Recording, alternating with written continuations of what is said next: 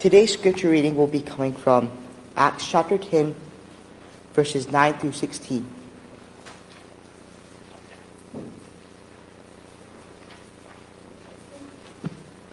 The next day, as they were on their journey and approaching the city, Peter went up on the housetop about the 6th hour to pray. And he became hungry and wanted something to eat. But while they were preparing it, he fell into a trance and saw the heavens opened and something like a great sheet descending, being let down by its four corners upon the earth. In it were all kinds of animals and reptiles and birds of the air. And there came a voice to him, "Rise, Peter, kill and eat." But Peter said, "By no means, Lord, for I have never eaten anything that is common or unclean." And the voice came to him again a second time, "What God has made clean, do not call common." This happened 3 times, and the thing was taken up at once to heaven.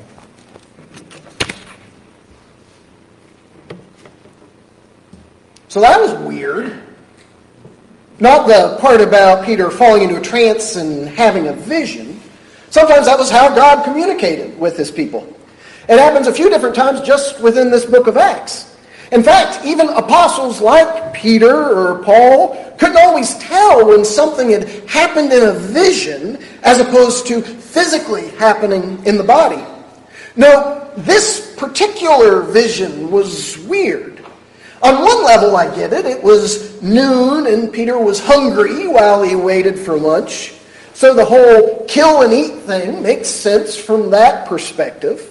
But the giant sheet full of all different sorts of animals? That's weird. And a heavenly voice telling Peter to eat things that he'd never eaten before, because it would have gone against the law of Moses with its strict dietary restrictions for the Jewish people. That's also very unusual. And it didn't happen once. This happened 3 times. If I were filming this scene for a TV show, I would use a rewind effect to convey that sense of deja vu that Peter must have had reliving the same scene over and over. Kind of like the Bill Murray movie Groundhog Day. And that's all weird, right? This overall story is probably pretty familiar to us. Many of us having heard the point of it already in several Bible studies and sermons through the years. And it's part of such a pivotal event in Christian history that I think because of all of that, sometimes we miss how strange this would have been for Peter. I mean, what was the point? Jesus had always said that he didn't come to abolish the law of Moses, but to fulfill it. But what exactly did that mean? The implications of it were challenging. Like when he said, "Do you not see that whatever goes into a person from outside cannot defile him, since it enters not his heart, but his stomach, and is expelled?" And with Peter's son in the faith, Mark, helpfully noting in Mark chapter 7 and verse 19 that thus he declared all foods clean. Now those implications don't seem so challenging to us. How many of us gleefully ate pork with our breakfast this morning? Yet appreciate it wasn't so obvious even to Jesus' apostles in those early years of the church. After all, on the night he was betrayed, Jesus had told them in John chapter 16, verses 12 through 13, "I still have many things to say to you, but you cannot bear them now. When the Spirit of truth comes, he will guide you into all the truth. For he will not speak on his own authority, but whatever he hears he will speak, and he will declare to you the things that are to come." So was that it? Peter was praying while hungry, and the Spirit, in a supernatural, miraculous way unique to this moment in history, revealed another blessing of Christ's new covenant: bacon. Was it simply about communicating the theological truth That now Jesus has come, those Jewish dietary laws had served their purpose, and anything could be eaten as long as it was received with thanksgiving. Even if that was it, it was a lot. Peter specifically, and the church as a whole, would wrestle with that very issue in different forms for years to come. It's in Galatians chapter 2 and Acts chapter 15. It's in 1 Corinthians chapters 8 through 10 and Romans chapters 14 through 15. It shows up again in Colossians 2 and 1 Timothy 4. So even though it might seem obvious to us, don't be surprised in the next verse when we read that Peter was inwardly perplexed by it.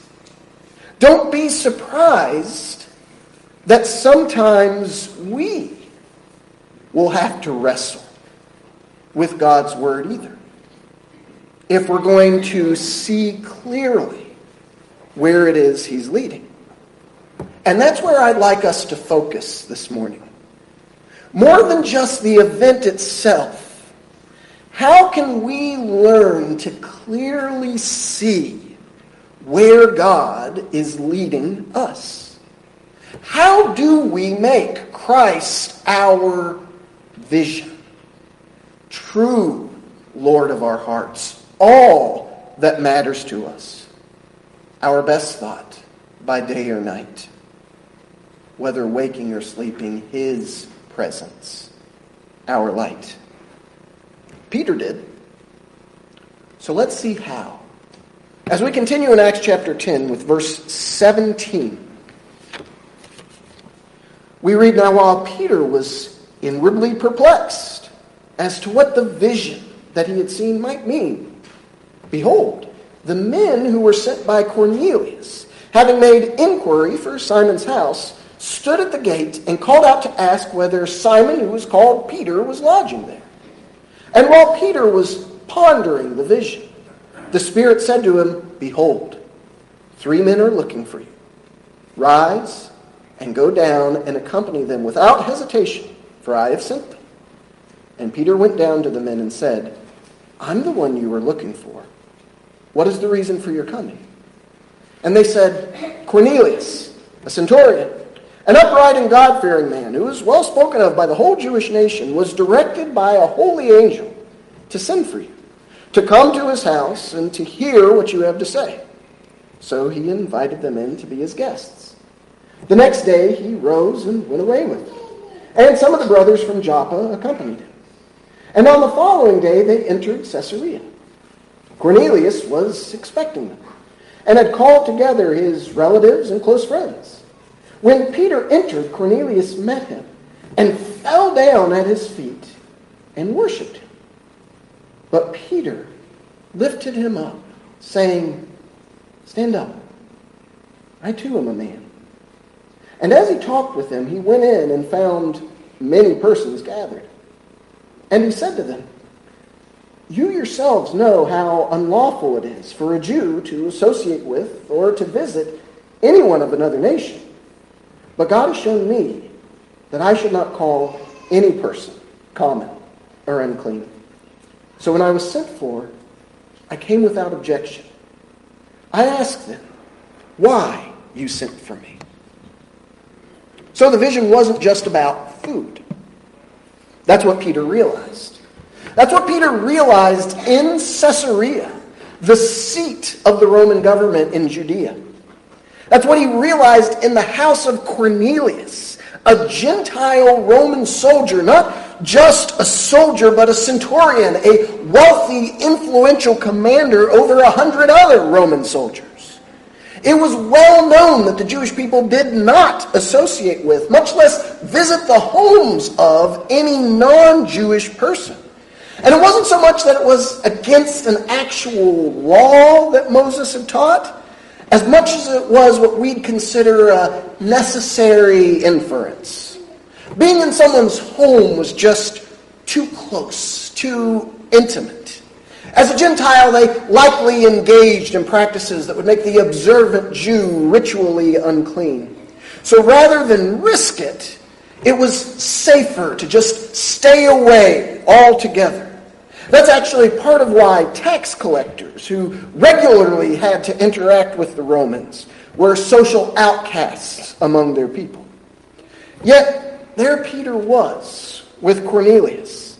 And not because Peter's a Christian now, so the law of Moses doesn't apply, because this passage makes clear that he didn't think in those terms. He was there because God has shown me that I should not call any person common or unclean. Now again, that may seem pretty obvious to us with the benefit of hindsight, of knowing how the story ends, but can we acknowledge it's a little bit of a journey to get from a vision of animals in a sheet, presented in triplicate, to willingly visit it with a Gentile. I mean, if, as many of us were taught, our only categories of applying Scripture are direct command, approved example, or necessary inference, which exactly does that fit into? So more than just the story itself, let's consider how God showed that to Peter. Because while Peter was inwardly perplexed by what the vision might mean, look how he dealt with that. In verse 19, we see that he was pondering the vision. Right off the bat, that says a lot. Peter was an apostle. He'd spent 3 years being personally trained by Jesus. He'd been entrusted with the keys to the kingdom. He was inspired by God's Holy Spirit. And sometimes he thought the Word of God was a little confusing. He had to think about it. Too often we want simple, black and white, easy answers. We love to take God's Word and categorize it as essential or non-essential, doctrine or opinion. We like to find those minimum key passages that say what we have to do and then turn them into a list. Then as long as we're following the list, plus or minus whatever issue of the moment is stirring up the brotherhood, then we can be sure that we're good, we're sound, we're saved. But Peter didn't have a list. Peter had to think. There was a way he had always done things, but now it seemed like there was more to it than he had previously realized. That he might need to start doing some things differently to be where God wanted to lead him. And Peter found that kind of confusing. He had to ponder it. Should we be any different? Can we reasonably expect to be where God wants us to be, doing what he wants done, if we never have to think, to wrestle, to change and grow? I don't believe that we can. If Jesus' apostles had to, then of course we will too. So to see clearly where God is leading, Peter's example shows us we first have to accept that we will need to think. We can't just assume that what we've always done is already the best it could be. We'll have to ponder what God says, to consider how what we are doing fits with what he wants done. We'll have to grow up past simple blanket answers and to recognize that we may need to do differently now without that being an indictment of the past or a change for the worse. Peter wasn't wrong for never eating unclean foods. But what was the purpose for that? What was God's purpose for it? With Christ as his vision, he could see it differently. Then he could hold true to what he had attained while still straining forward to what lay ahead. But that means we have to think. And specifically, we have to think about, what does God mean by this? What does he want done? That puts us in a different frame of mind. Instead of just regurgitating the same old talking points, we seek to understand God and His will. It's kind of like our Discovery Bible studies. What does this tell me about God? What does it tell me about people? How will I personally put this into practice?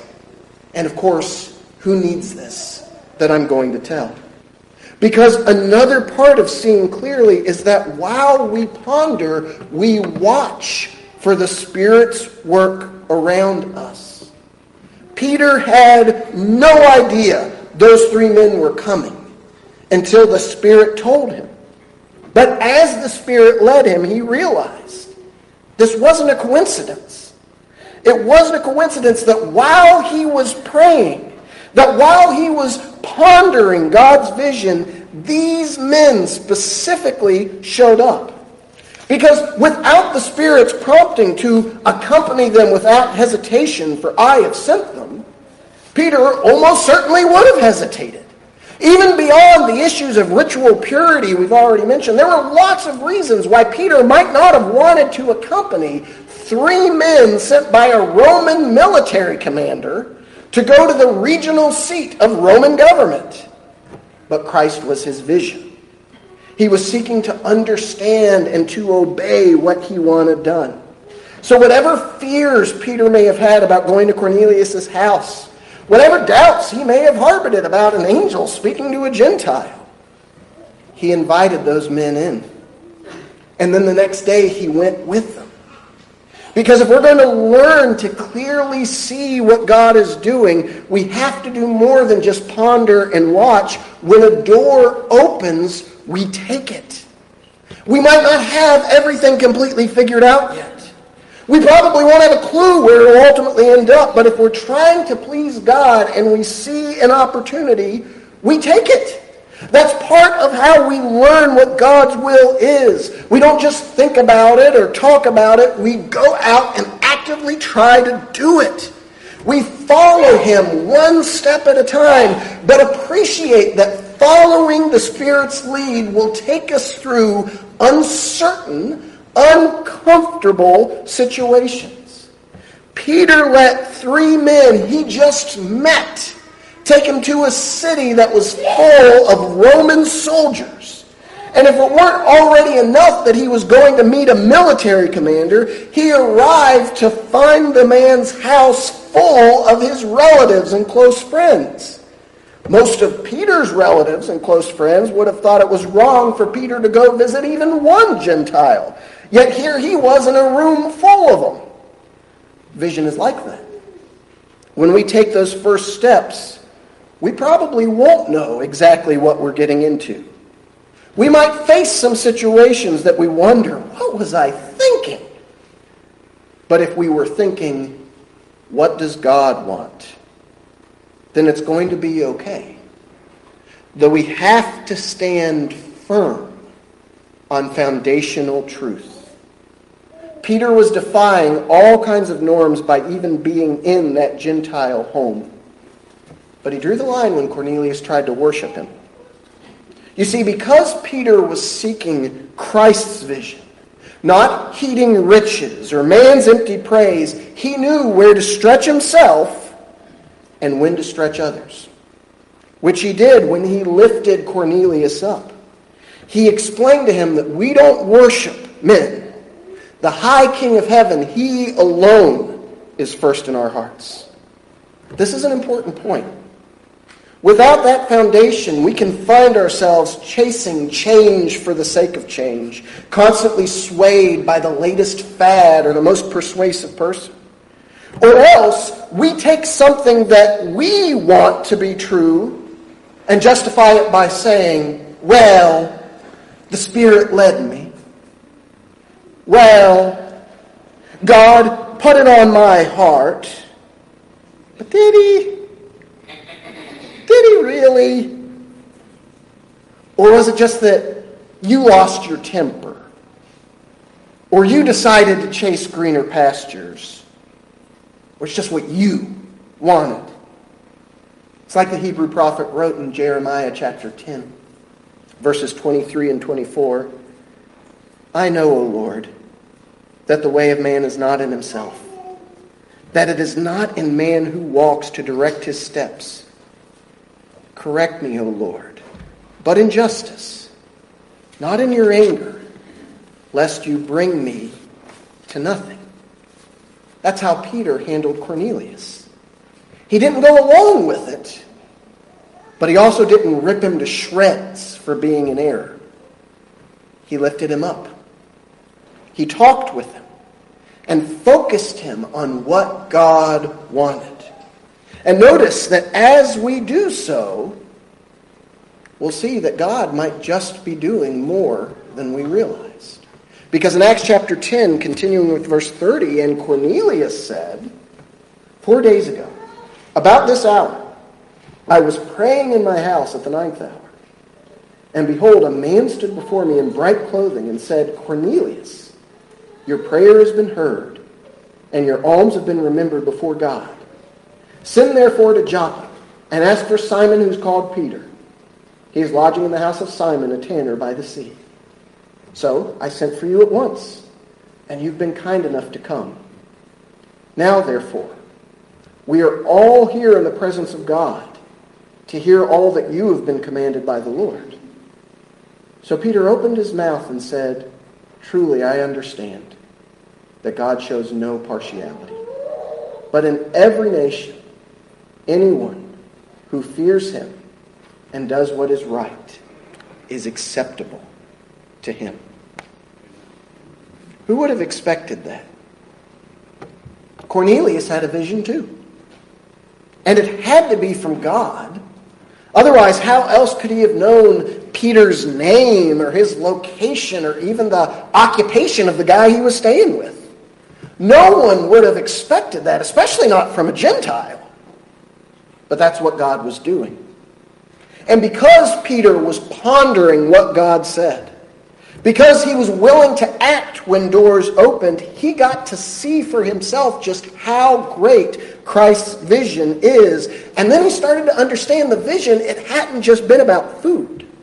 God had used it to lead him to go with those men, to go into that house, and now it led him to preach Jesus to Gentiles, which was a very big deal. It had never happened before.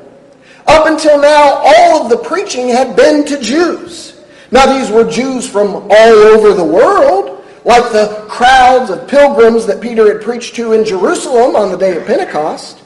And Peter had also borne witness to the gospel reaching Samaritans, that nearby group of apostate Jews that most Jewish folks would not have had anything to do with. But never had Jesus been preached to Gentiles.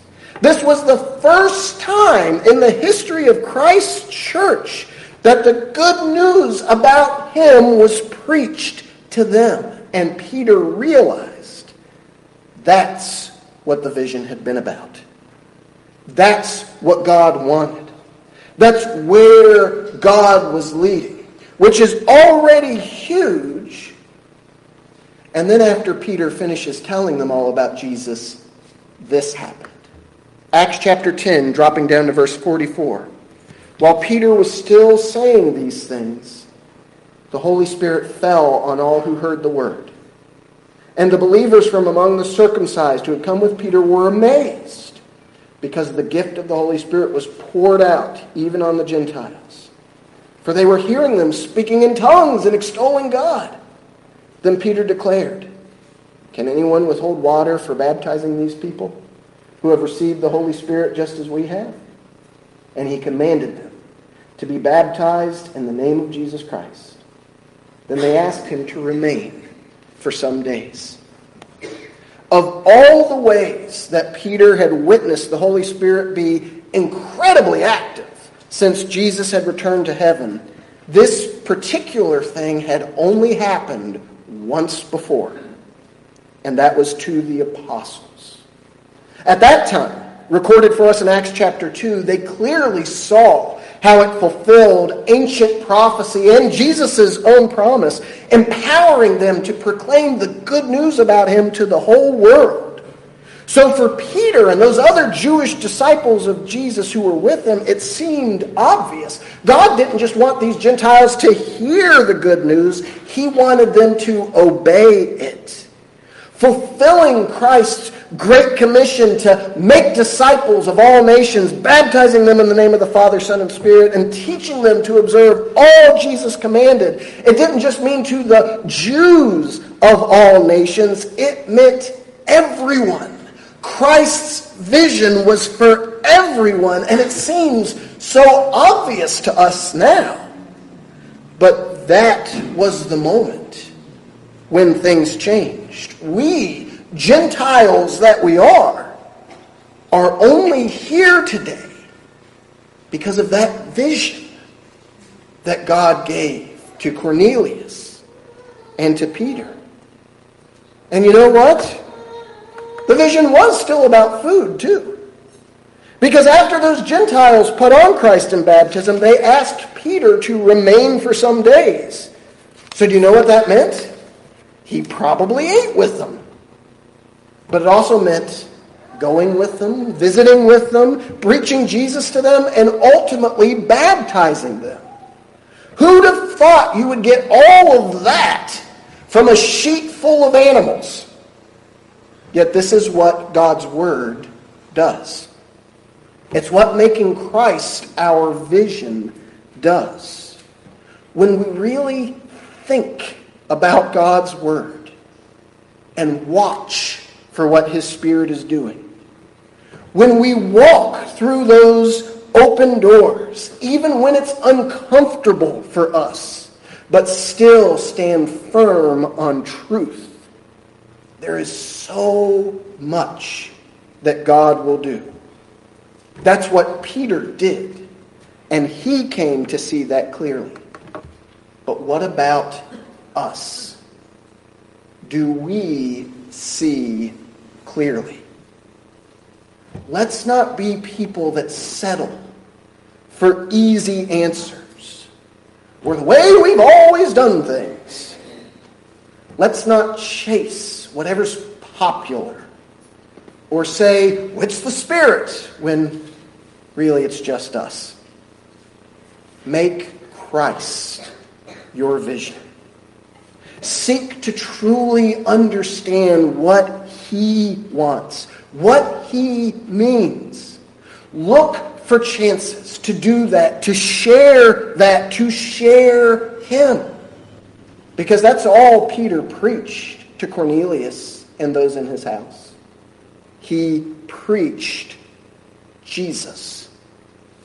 And if, like Cornelius, you've been praying, you've been trying hard to do good, but you've never been baptized in the name of Jesus Christ, which in the Bible means you've never been buried in water, as someone who has heard about and decided to believe in Jesus, then this is what God wants for you next.